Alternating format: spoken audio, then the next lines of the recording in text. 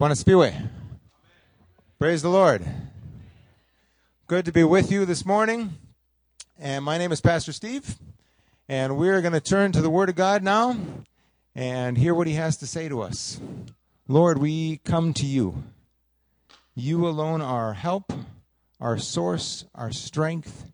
We depend upon you. And right now, we depend upon you to hear, to speak to us so that we can hear from you, because we need you in our lives, in our week, not just in church, but in our world. Lord, we need you. Amen. So, we have had a lot of special stuff going on. We had our season of prayer and sermons about that. We had a great picnic. And yes, the weather turned great for the Ultimate Frisbee game at the end of it. And you can all join us for Ultimate. I can't bike now to Ultimate Frisbee, but I'll still be planning to go when I can. We have a lot of fun back there. And also today, if you didn't get in on the kayaking and canoeing that we're doing starting down here, Jessica, stand up. If you still want to go, I think there's still reservations you can make for that. Talk to her. We'll be there for lunch and then canoeing, kayaking. So, a lot of fun stuff happening, and the youth had a whole fun day yesterday with stuff, starting with weeding and going to parties and passing out flyers, and I appreciate the youth having fun with service, and it was great time with them and the rest of you yesterday. So,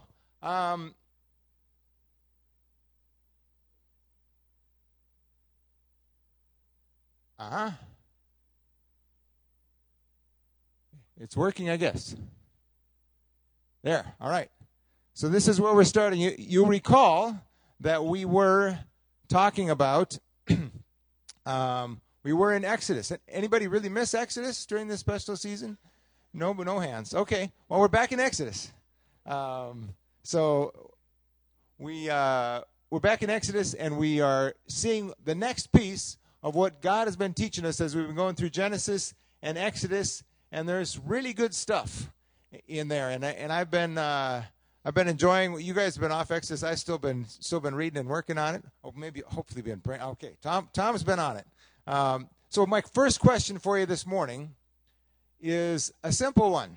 What do you fear? Maybe we've asked this one before, but what do you fear? And the next question is why? Now I want you to think about this. And I'm going to have you share with somebody in a minute. I have one more question for you. What do you not fear? And why? So you can answer either of those questions. What do you fear or what do you not fear? But the important part is why. So I'll give you a few things. If you haven't been watching the news or doing anything else, then just a few pointers. I'll tell you about my encounter with a tornado in the pup tent next to my parents' fiberglass camper that was getting smashed sometime. But tornadoes are not a fan of mine. We're over blizzards, but we're into tornado season. So, or maybe transport is your fear, or sickness, death, or someone close to you being sick or dying. How about bills? Anybody afraid of bills? Or unemployment? Or school shootings, or guns. Maybe you're afraid that the government's going to take away your guns, or maybe you're afraid that your neighbor has a gun, or maybe you're afraid there's too many guns. There's lots of ways you can be afraid about guns. Maybe you're afraid somebody's going to commit suicide. That's big. Anyway, maybe you're afraid of him. Or any number of other people in our world. So on the front cover of your bulletin, that is a missile. Somebody asked me, it's not a pencil, it's a missile. So, yeah. So what are you afraid of? Why? And what are you not afraid of? And why? I'll give you 1 minute to think about that. And now I want you to tell somebody about it. Group of 3 or 2, find somebody. You might have to move to find the person you're going to talk to.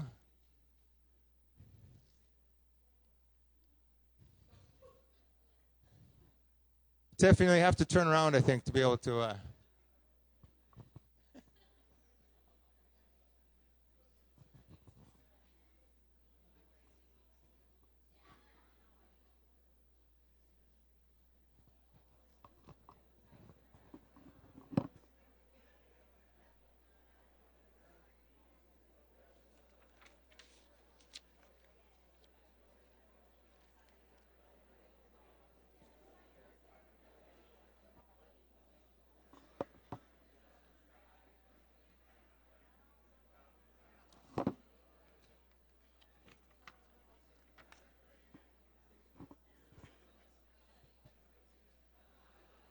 Okay, as you're finishing that up, it shouldn't take long, right? Just short list.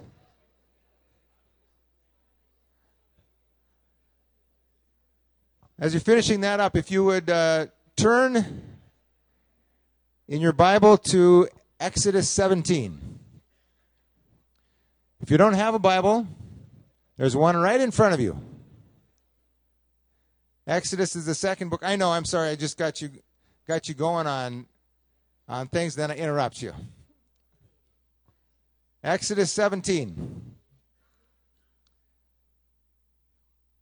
Half a chapter here, starting in verse 8 is where we're going. So where we have been, quick overview, since we haven't been in Exodus for a while, Yahweh brings justice and deliverance to his people, Exodus 1 to 15. We saw that. We won't go into detail about that. Then we saw then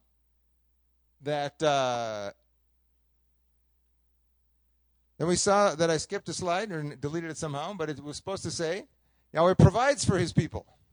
So Yahweh provided for his people. If you recall, our bills have a person who helps us. We looked at the manna and the water. That was as they're beginning this journey to Sinai. They're out of Egypt. They're on their way. And the journey to Sinai, God showed that he provided for them by providing water and manna. And now this passage is about Yahweh protects his people. That's the message today. Got it? Great, we can go home. Do you really have it? That is not as easy to believe as it sounds. Otherwise, we wouldn't have had so much to talk about when we talked about what we fear. To believe that God really protects me and really protects us and really protects his people is not as easy as it sounds. So let's look at the passage here. I'm going to read from the New Living Translation. The one in front of you is NIV. They're all good. But verse 8 says, while the people of Israel were still at Rephidim, they're not quite to Sinai yet, the warriors of Amalek attacked them. I want you to put yourself in that situation. You were slaves. You have been just kind of coming along, and you just got out of Egypt where you were oppressed, and all of a sudden you're attacked by these people who live in the desert area, the Negev and the Sinai, and what are you going to do? Now, some of us identify that in different ways than others. Some of us have never been attacked. Some of us have been in the military or been in wars. Some of us are refugees from wars. I know that some of us, I know Pastor Mike, July 4th, he was like, I don't like fireworks. They remind him of gunshots because he knows. Some of us have been in, so we have different experiences of what that means. But what happens here? Moses commanded Joshua. Now, what does Joshua mean? Joshua just shows up here. No introduction. Commands Joshua. Later, it talks to him a little more about who he was. But I think part of the point is that Joshua, his name was Hoshea, which means to save. But Moses renamed him, we find someplace else, to Yahweh saves or Yahweh delivers, Yeshua, which is the same name that Jesus has later on in Greek, Jesus, or Yesu in Swahili. It's all Yahweh saves. And there's a point here. This is really the point of the passage. Yahweh saves, Yahweh delivers. Well, Moses commanded Joshua, choose some men to go out and fight the army of Amalek for us. Tomorrow I will stand at the top of the hill holding the staff of God in my hand. Now there's a couple of things there that we have to pay attention to that remind us of things we've already seen. Several times already in the book, we've seen Moses say, well, first of all, you remember Moses? He was out watching the sheep and, keeping the sheep in line. And then God called him over with a burning bush. You remember that thing? And then he told him to throw his staff down. It became a snake. He told him to pick it up. He said, go back to show that to Moses. You remember this? So this stick, just a random stick that he used for shepherding, became something that God used. Now, I need some help here. Could I have one of the African women come up and hold this microphone for me? Anybody? Yeah, thank you. Because God didn't protect our microphones from the thieves who took our microphones. So we have to do this a different way. Thank you. So Moses had this stick. Do you remember what he did with this stick?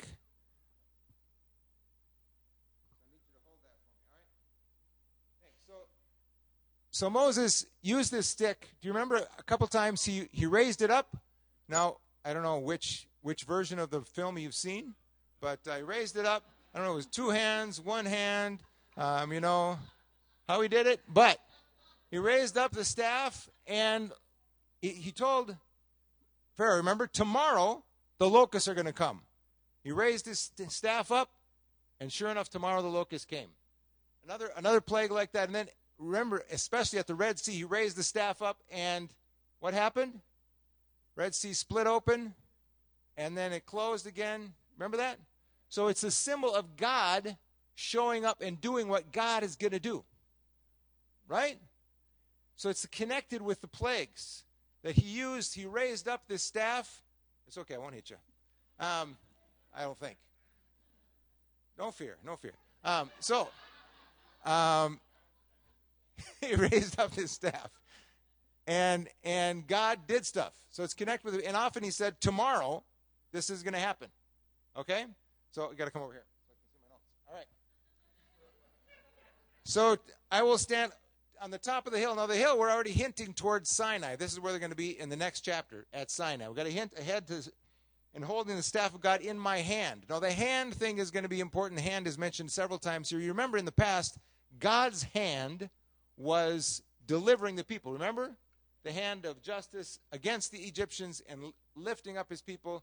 And now it's Moses' hand demonstrating God's hand in this situation. All right. So Joshua did what Moses had commanded and fought the army of Amalek. So Joshua seems to be doing all the hard work, right? And all those soldiers are out there doing their thing. Meanwhile, Moses, he goes and watches from the hill. What? That's what you get when you have an assistant, right? Go deal with that. I'll watch from the hill. So Joshua did what Moses had commanded and fought the army of Amalek. Meanwhile, Moses, Aaron, and Hur climbed to the top of a nearby hill. Could I have a couple guys come up here? I need an Aaron and Hur, please. Anybody. Climb to the top of a nearby hill. As long as Moses held up the staff in his hand, the Israelites had the advantage. But whenever he dropped his hand, the Amalekites got the advantage.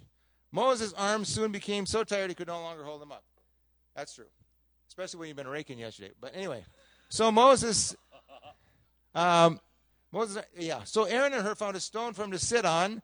Maybe I won't sit down. But anyway, when they stood on each side of Moses, holding up his hands. So his hands held steady until sunset. As a result, Joshua overwhelmed the army of Amalek. Oh, thank you. All right. It's a little we're going to do this with 2 wheels, folks. So, as a result, Joshua overwhelmed the army of Amalek in battle. After the victory, the Lord instructed Moses, write this down on a scroll as permanent reminder and read it aloud to Joshua. Oh, excuse me? Oh, you got it already. Thank you. Got help in the back, too. After the victory, the Lord instructed Moses, write this down on a scroll as a permanent reminder and read it aloud to Joshua. I will erase the memory of Amalek from under heaven. And you know why we know about the Amalekites? Because it's written right here that he was going to erase their memory. There are no more Amalekites for us to know who they were. And that's a long story. We'll tell a little bit of it. Moses built an altar there and named it Yahweh Nisi, which means the Lord is my banner, or the Lord is my battle flag. Katura, could you grab that banner? Thank you. You get a lot of help today. And in case you didn't know, there's always a lot of help with doing a sermon. There's always somebody, Liz helped me find some images for this, and there's always a PowerPoint person, and there's a lot of people praying. And I'm always praying, I'm like, Lord, speak to your people. And I always know that I can't do it. But there's people praying that you will get the Lord's word in spite of me. And maybe with my help too. So Moses built an altar there and named it Yahweh Nisi, which means Yahweh is my banner, my battle flag. He said they have raised their fist, their hand, against the Lord's throne. So now the Lord will be at war with Amalek generation after generation. Okay, so that is an interesting scripture, isn't it? Kind of a weird scripture. And you come right down to it. What is going on? Moses up on a hill, having his... A little higher. There we go. All right, thanks. I want to be able to see over my stick. So there we go. He's up on the hill, holding the hand. No, so I thought I was going to preach about prayer. I thought it'd fit well with the SIP thing, Only problem is, it doesn't actually say he was praying. All this time I thought, maybe he was. It could, one time back in Egypt, he prayed and raised up his hands. A lot of times people raise up their hands, but usually that's not with a stick in it. Maybe he was praying. God doesn't even say that God told him to do this. But he did this, and the main point is that what happened in the battlefield happened because of Yahweh. The stick in the air just showed the connection that Yahweh was protecting his people, that this battle belonged to Yahweh. And the guys who got sweaty and cut up and died, they needed to know that it was really Yahweh's battle. And that they won not because they were so hot, they were so great, they were so strong. This is their first battle. Now, notice this is the first time they fought. It's not going to be the last time they fight, is it? Joshua is going to lead a lot of battles with these people. They need to know now that Yahweh is the one who is fighting the battle. You need to know in your situation that, yes, you're going to have to get sweaty, work hard, do stuff, but God is the one who's going to win the victory. Okay? So it's a combination, it's a team effort of some people really working hard, and I don't know exactly how. I'm sure Joshua, what kind of prayer did Joshua have? God help! It was maybe what he managed. Swinging your sword, it's not easy to, have contemplative prayer. So, but in any case, whether it was prayer, whatever it was, God was showing that he was the one in charge of the battle. And that the connection between the staff of God, that Moses was directly connected to what happened in the battle. Your battle is going to be won by God. And you need to remember that and connect with that. So what's interesting is Joshua, now who is her? It's a good question. He is her. Her is he. Or, yeah. Her is apparently, if it's the same her, this is a son of Caleb and a father of Bezalel who builds the tabernacle. So in case you were missing altars from Genesis, we're going to have lots of altars now because the tabernacle is coming up. Anyways, Caleb is his father, Bezalel is his son. So, by the way, Amalek, the next time Amalek shows up is when they get to the border of the promised land. And they go in and they spy out the promised land. And the 12 spies come back. And you know what some of them say? Oh, there's all these really strong people there, the Canaanites and the Jebusites and the Amalekites. And this had been written down. Joshua had been told about this. Joshua and Caleb were like, oh yeah, we remember them. But don't you remember what happened with them? Don't you remember how God gave us the victory? So Joshua and Caleb, what's their message? Whoever they are, what matters is God with us? And that's the question throughout the book of Genesis. Is God with us Are the gods of Egypt really the ones in charge, or is Yahweh? Who is Yahweh? And is he with us? And can he handle all of this? Really? Can he handle it? So Amalek shows up again. Saul has a battle with him, but he forgets that God wants to cut them off completely, lets the king live, and he gets in trouble for that.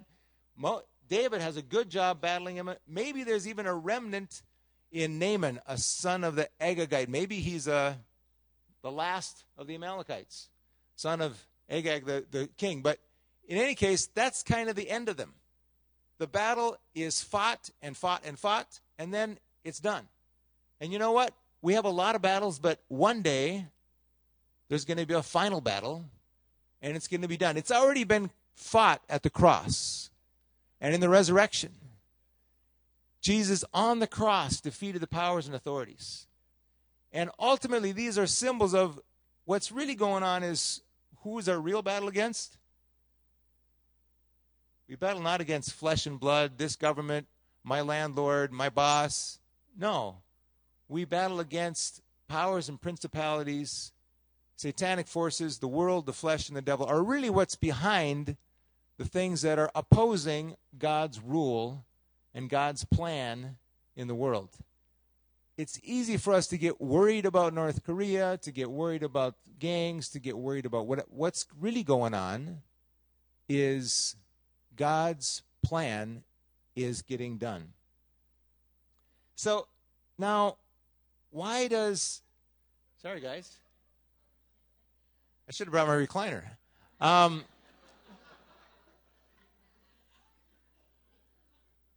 Why does God get so upset? Why does God get so upset? I mean, these people attack his people. He is trying to keep he wants his plan, which is what? To bless all nations through this nation.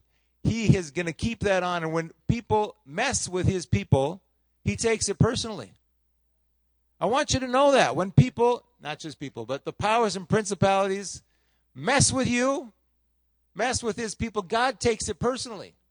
And he says, I am against them until they are finished. And God is battling for us until all those powers and principalities. Book of Revelation has that final battle, doesn't it? Did you notice? They're finished. We already met the Amalekites. They've been defeated. The cross and the resurrection's already happened. But you guys want to sit down? I could probably do the rest of this. Okay, thank you.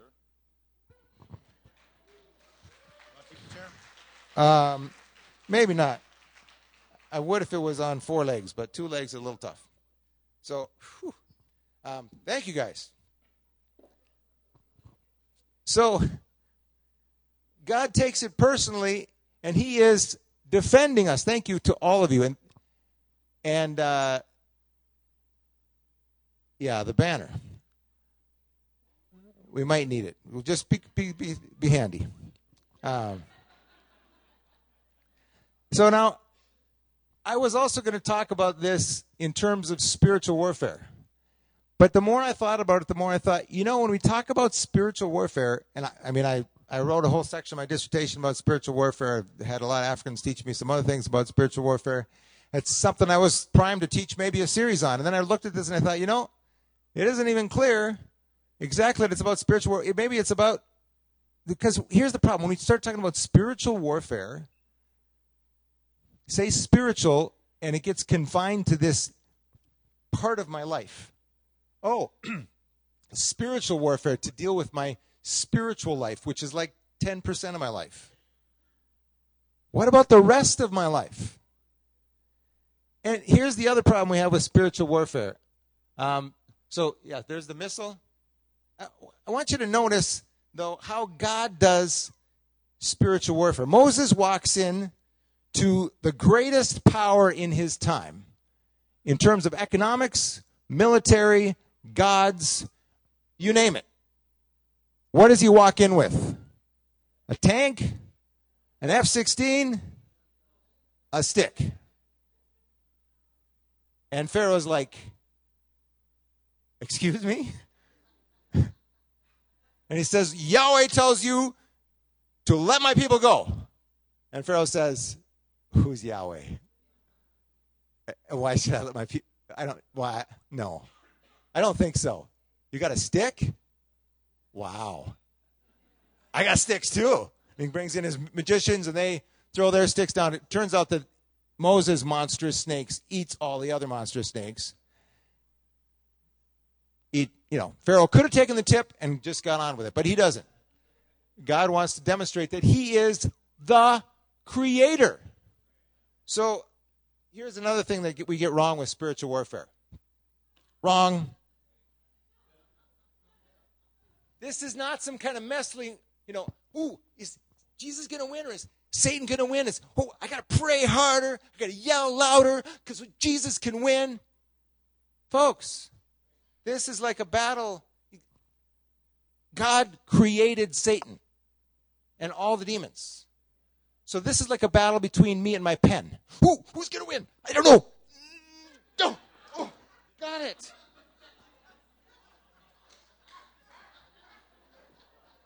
It's not a battle. It's not a contest. Satan is alive because God lets him be alive. Don't know exactly why. Maybe he loves him. I don't know. Maybe he's got some purpose for him. That is not the way spiritual warfare goes. It's not an all-star wrestling match. God is in charge. He's given us some power to rebel, and he's let us do that. And he's in the process of dealing with our rebellion. And we are being enticed by Satan. We're being tempted, deceived, accused, so that we turn away from God. That's the question. Are we going to depend on God or not? But the question really isn't, am I going to have enough for my job? Or those are all things that Satan is trying to do his thing in, God's trying to do his thing in. The things we encounter in life are about increasing trust in God, in Yahweh, or something else. So, protection from violence. Do I trust God? Or gates and guns and government? So if I don't fear something, here's where it got me. I was like, actually, Justin helped me with this last night. He's like, so why? He admitted that he's in Uganda, and he feels good because he's got a U.S. passport. I did too. I wasn't going to give up my U.S. passport any too easily because it got me places that I couldn't get other times. Some of you remember before and after you had a U.S. passport, right? And some of you, the gates were locking you into a refugee camp. I could be in East Africa and, there was always that thing of, I could probably be evacuated if it got too bad. Was I trusting God to protect me? Or was I trusting that I was a U.S. citizen and that was going to protect me? That people would honor me. Now, I'll be honest. I like police in the United States way better. Just saying. Sorry. I don't know if any of you East Africans like police in Congo better. But, or I like soldiers in America better than Congo. And I appreciate that I don't have to have a gate around my house, a fence, and I don't have to pay a guard at night, and I don't have to have a guard dog anymore. I did that because I needed it, because I couldn't rely on the police, and so I did that. So did anybody else who could afford it. So I appreciate that about here. But am I not afraid because we have good police? Am I not afraid because I got a gun under my mattress? Am I not afraid because I know my neighbors, I have lots of family. What is it that makes you not afraid? Are you not afraid you're going to lose your job because of your education, or because of you're going to be able to pay your bills because you got a good job? I'll be okay because all these people at Bethel Christian Fellowship love me, even when I push their buttons and press them. This is going to be a hard one, folks. I've been struggling with myself. So why am I not afraid? Or why am I afraid? Those are things that, and so this kind of messed with me. So when we do monuments, this is a monument to the war in Afghanistan, except it's in Russia. So they have a monument to all the people they lost in Afghanistan. We do monuments. Who do we honor? When we build an altar, what do we make our altars out of? Usually our weapons, right? Or something like that. What's the point of our altars and our memorials that we build? Is it Yahweh won? Yahweh delivered us? Or is it we did it? We sacrificed. We had the better technology. What do we trust? Am I trusting guns? And who's your battle flag? Sorry, I'm really messing with things. Can you get that flag again? We sing about the bombs bursting in air, gave proof through the night that our flag was still there. And that's good. I'm proud to be an American. But we don't even sing, God bless America, land that I love, stand beside her and guide her through the night with the light from above. We don't even acknowledge that it wasn't the flag that saved us. If we're here, if we're blessed, if we're protected, it is because Yahweh has protected us. He is the King of Kings. Yahweh is our battle flag that we need to rally around. If I'm protected, it's not because of some of the other things I actually depend on.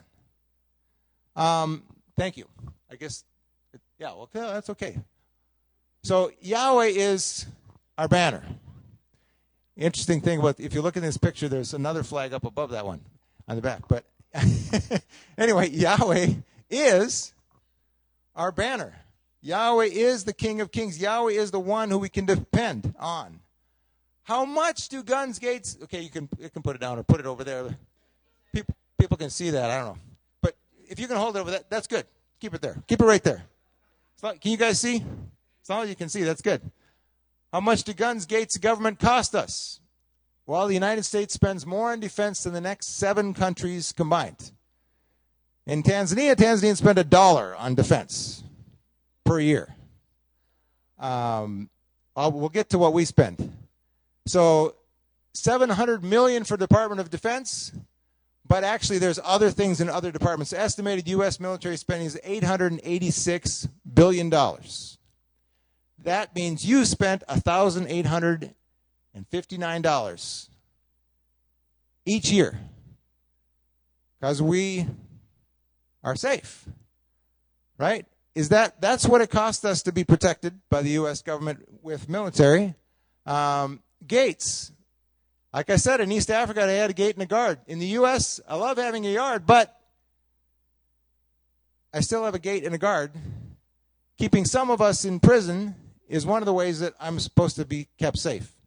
And people keep reminding me, anytime I try to leave that, they say, oh, be afraid so you can vote for me, right? So there's, what does that cost us? 7 times increase in 40 years so that we now have 25% of the world's prisoners.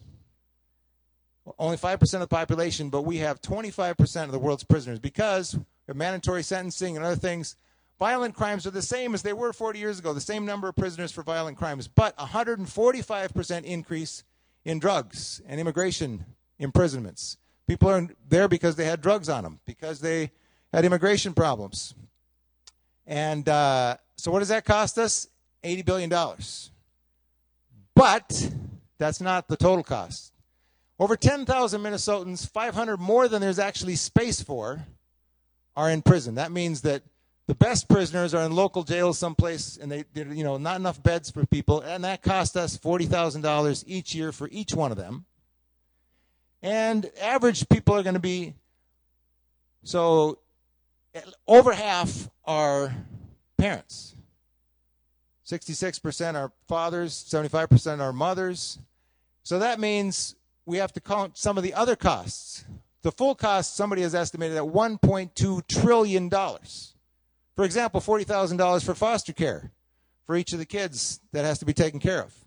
For the trauma that happens to those kids. What does it cost after all this? So I still got guards and gates.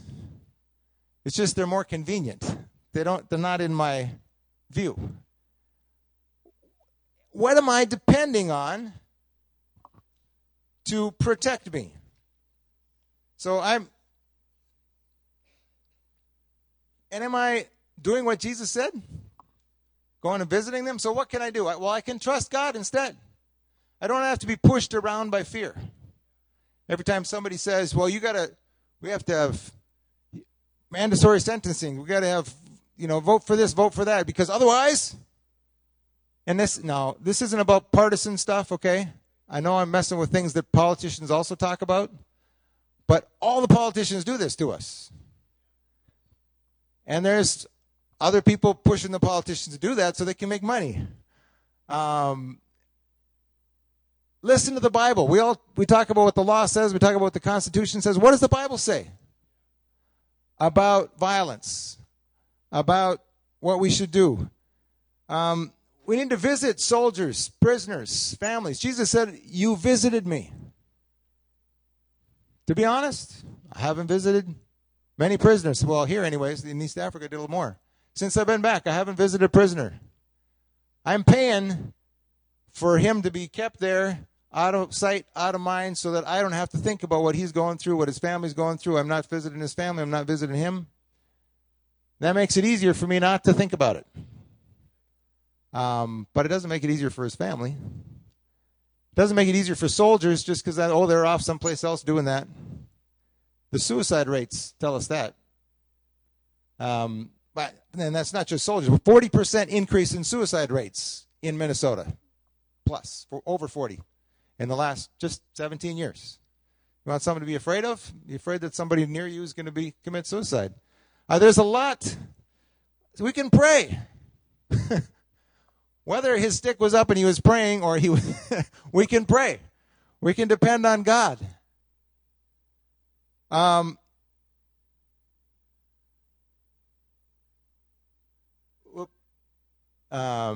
Just a reminder, I already mentioned this, but a final word, be strong in the Lord and in his mighty power. Put on all of God's power armor so that you can be able to stand firm against all the strategies of the devil. For we are not fighting against flesh and blood enemies, but against evil rulers and authorities of the unseen world, against mighty powers in this dark world, and against evil spirits in the heavenly places. It goes through the list of the armor, and it says, especially pray in the Spirit at all times and on every occasion. Pray for me, too, that I can be bold, Paul says. So, this is not about the Democrats or the Republicans or about the government or about Minnesota. This is not really about any other government. Keep in mind, too, that this is all of God's people all over the world. It's not just about the United States. God's protecting all of his people. So our struggle is not really against government. It's not against City Hall. It's against the powers behind. Now, all these powers were meant for our good, but they've rebelled. There are powers behind the powers. The world system is twisted, so all of even our good things. Law enforcement is a good thing. Healthcare is a good thing. Education is a good thing, but it easily gets twisted to be self-serving. Churches get twisted so that they're self-serving. All of us are twisted so that we're self-serving. But our systems and our institutions are as well. We are struggling against the world. society and culture against Christ. You know, in Scripture, there are governments that are promoting what God's doing in the world, and there are governments that are saying, well, the church can do that, but just want you to know we're equal to or above whatever God's doing, whatever God's people are doing. And you can see that in our world today. Governments that are, that's fine, churches, just make sure you follow the codes. The flesh, the sinful nature. I am plagued by a sinful nature. I got good news for you. You have an enemy. Is that good news? When you're like, what is wrong with me? Why do I keep doing that stupid thing? Remember, you have an enemy. Who is tempting you? Who is deceiving you? Who is accusing you? And accusing everybody else, so that when you get in trouble, well, it's their fault. And the accuser, the deceiver, the enemy, he's out there. They're after you.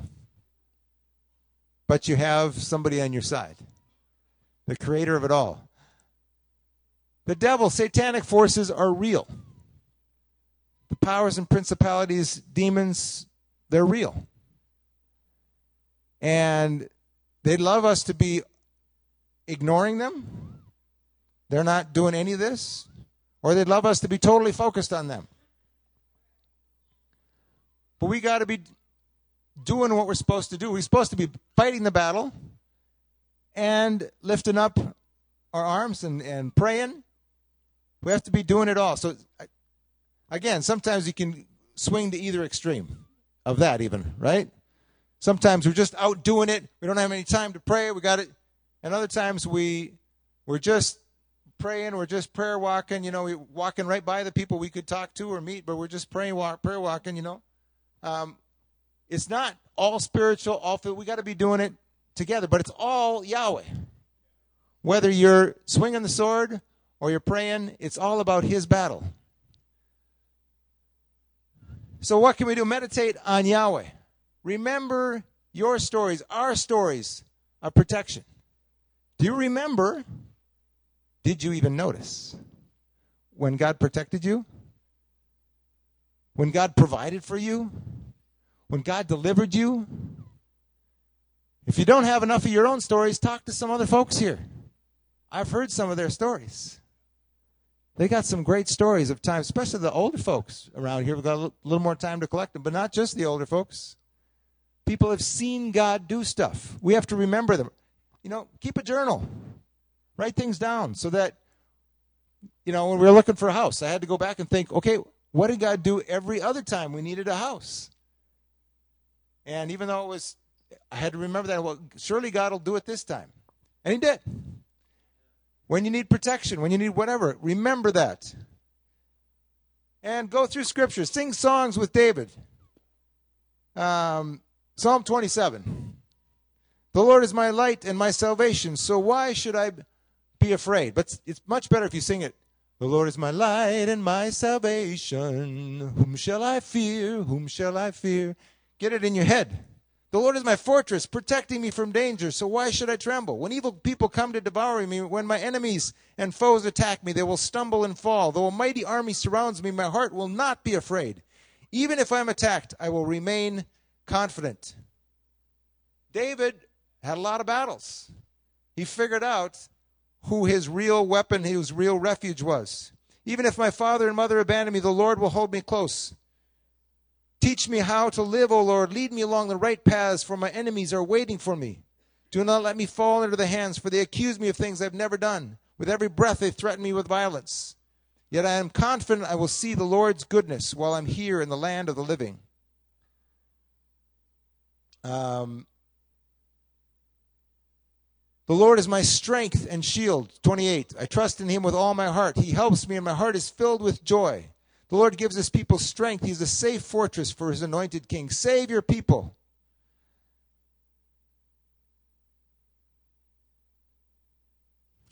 I was just praying throughout 31. O Lord, I have come to you for protection. Don't let me be disgraced. Save me, for you do what is right. Turn your ear to listen to me. Rescue me quickly.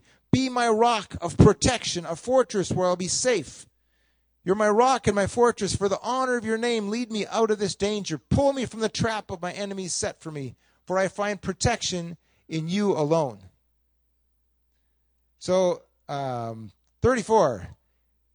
I prayed to the Lord, and he answered me. He freed me from all my fears. Those who look to him for help will be radiant with joy. It's all through there. You could read that, you could sing that, or you could listen to the news. Or better yet, listen to the news while you're singing that. As soon as you listen to the news, sing that over the news you just listened to. Pray that over the situation in Ethiopia, the situation in Korea, whatever's going on. Pray that God, lift your hands up and put it over the situation you just heard about. If you listen to the news without prayer, you're going to end up in fear. I don't care which news channel you listen to. You're going to end up afraid. They know that sells. They know that keeps you riveted to their station. So they love to give you things to be afraid of. But pray over it. Okay, but some of you are saying, but God sometimes allows attacks on his people. Oh, yeah, there is that. But we're done, right?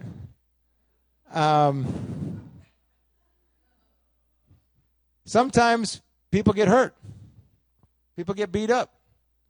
People have problems. We got to deal with. But Jesus, remember Jesus at Gethsemane? I think he was afraid. He was really having a hard time. And he was calling out to God. But one of the things he said was, don't you realize I could call legions? And how many legions did he say? 10,000 legions? I could call 10,000 armies, battalions to protect me. It wasn't a matter of God wasn't able to protect Jesus. It was that God allowed it for his purpose. Yeshua was going to deliver us in a different way. And sometimes God allows us to go through tough things, hard, painful things. You look at the stuff Paul went through. I think Paul, probably starting out, thought, well, I'm a Roman citizen. You can't do that to me. Didn't always work for him. Sometimes it helped out. But Paul lists all the things he went through. Paul says this, but if we are to share Jesus' glory, we must also share his suffering. Yet what we suffer now is nothing compared to the glory he'll reveal to us later. If God is for us, who can ever be against us? Can anything ever separate us from Christ's love? No. Despite all these things, overwhelming victory is ours through Christ, who loved us. Read the whole chapter. But Romans 8 is great. Paul, though, where did he end up? All that stuff, he ended up in jail. That's right. He ended up cold, no friends, in a jail. Paul's last words, the end of 2 Timothy, writing to his son in the faith. Paul talks about his court case in Rome. First time I was brought before the judge, no one came with me. Everyone abandoned me. May it not be counted against them. But the Lord stood with me and gave me strength so that I might preach the good news in its entirety for all the Gentiles to hear. All the nations are going to hear, even if it's in a courtroom. And he rescued me from certain death. Paul was sure he was going to be killed. At that court hearing, God rescued him. Yes, and the Lord will deliver me from every evil attack and will bring me safely into his heavenly kingdom. All glory to God forever and ever. Amen. Paul gives a few greetings, and that's the last we hear from Paul. He gets his head chopped off. But he was safe. He's protected. He's waiting in the heavenly kingdom for you to get there. If you trust who he trusted. If you trust Yahweh. If you trust Yeshua.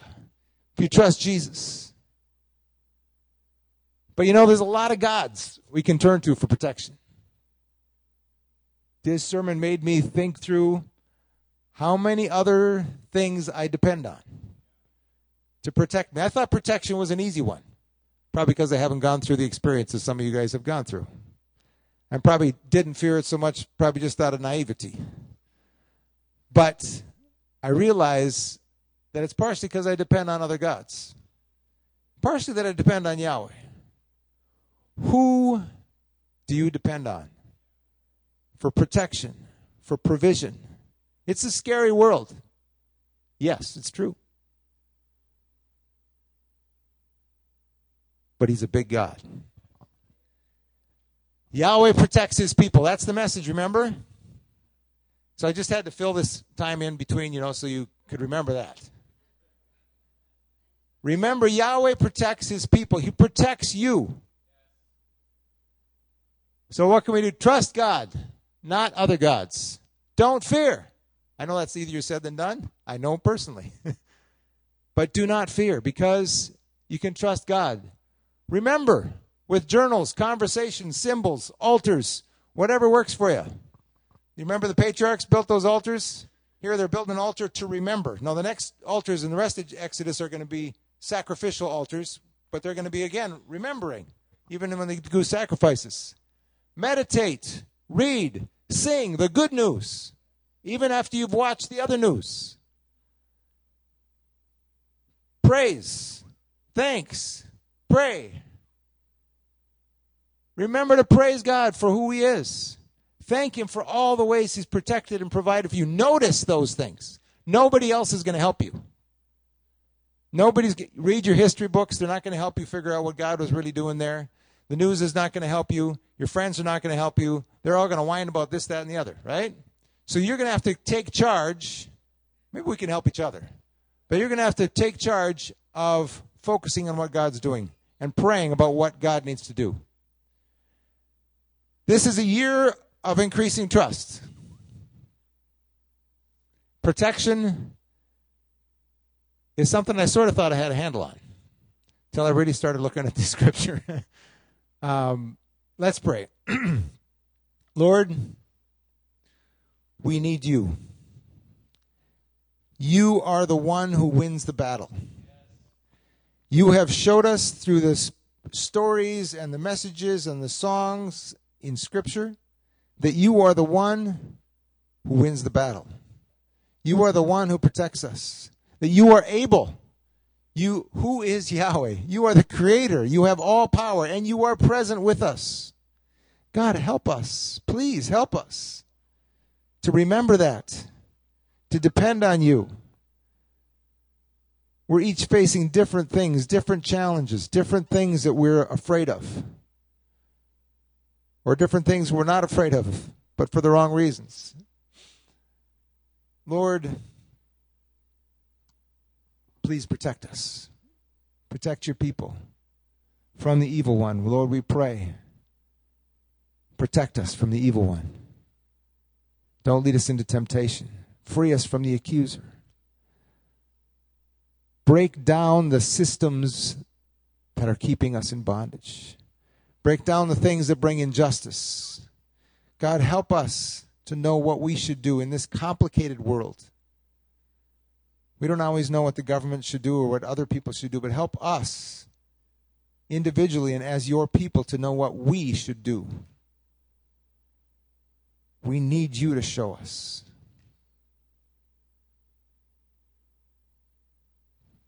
Lord, I ask for your protection over your people this week.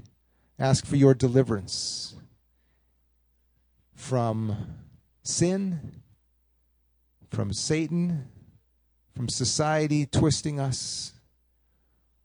Lord, we need your protection from violence, from hunger.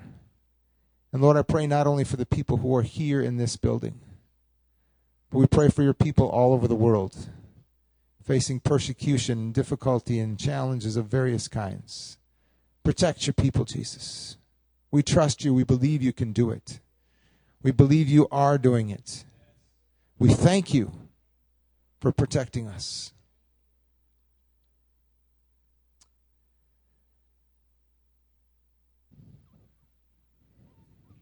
If the worship team would come. I don't know where you're at today.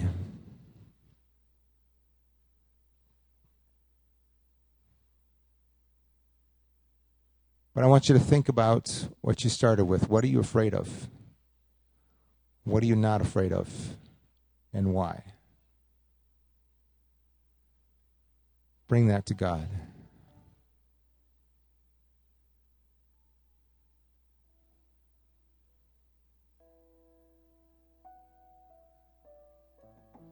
Ask Him to protect you, provide for you, deliver you, forgive you for trusting other things, other gods.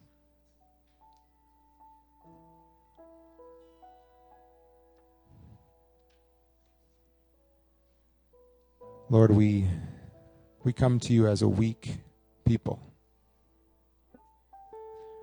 We don't have authority or power or ability to do this.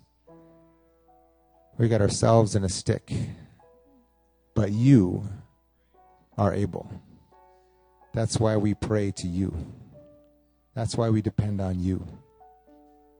Because you are able to defeat those things that sometimes defeat us. Those things that we're scared will defeat us. Those things we need protection from.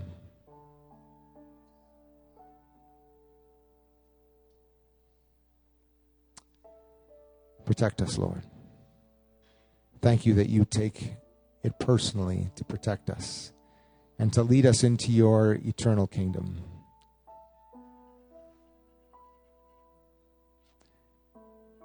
We pray for others who we're concerned about, that you would protect them and lead them into your eternal kingdom too.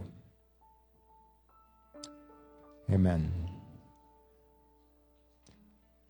Now, in the name of the Father, who created it all, who loves you, in the name of Jesus, who gave himself for you, in the name of the Spirit who goes with you, go forth into your battlefield, protected by Yahweh.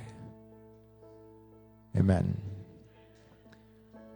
We're going to sing one song as we close. If you want to come and pray, we've had some good prayer times here. There'll be people here to pray with you. If there's something specifically you want prayer for.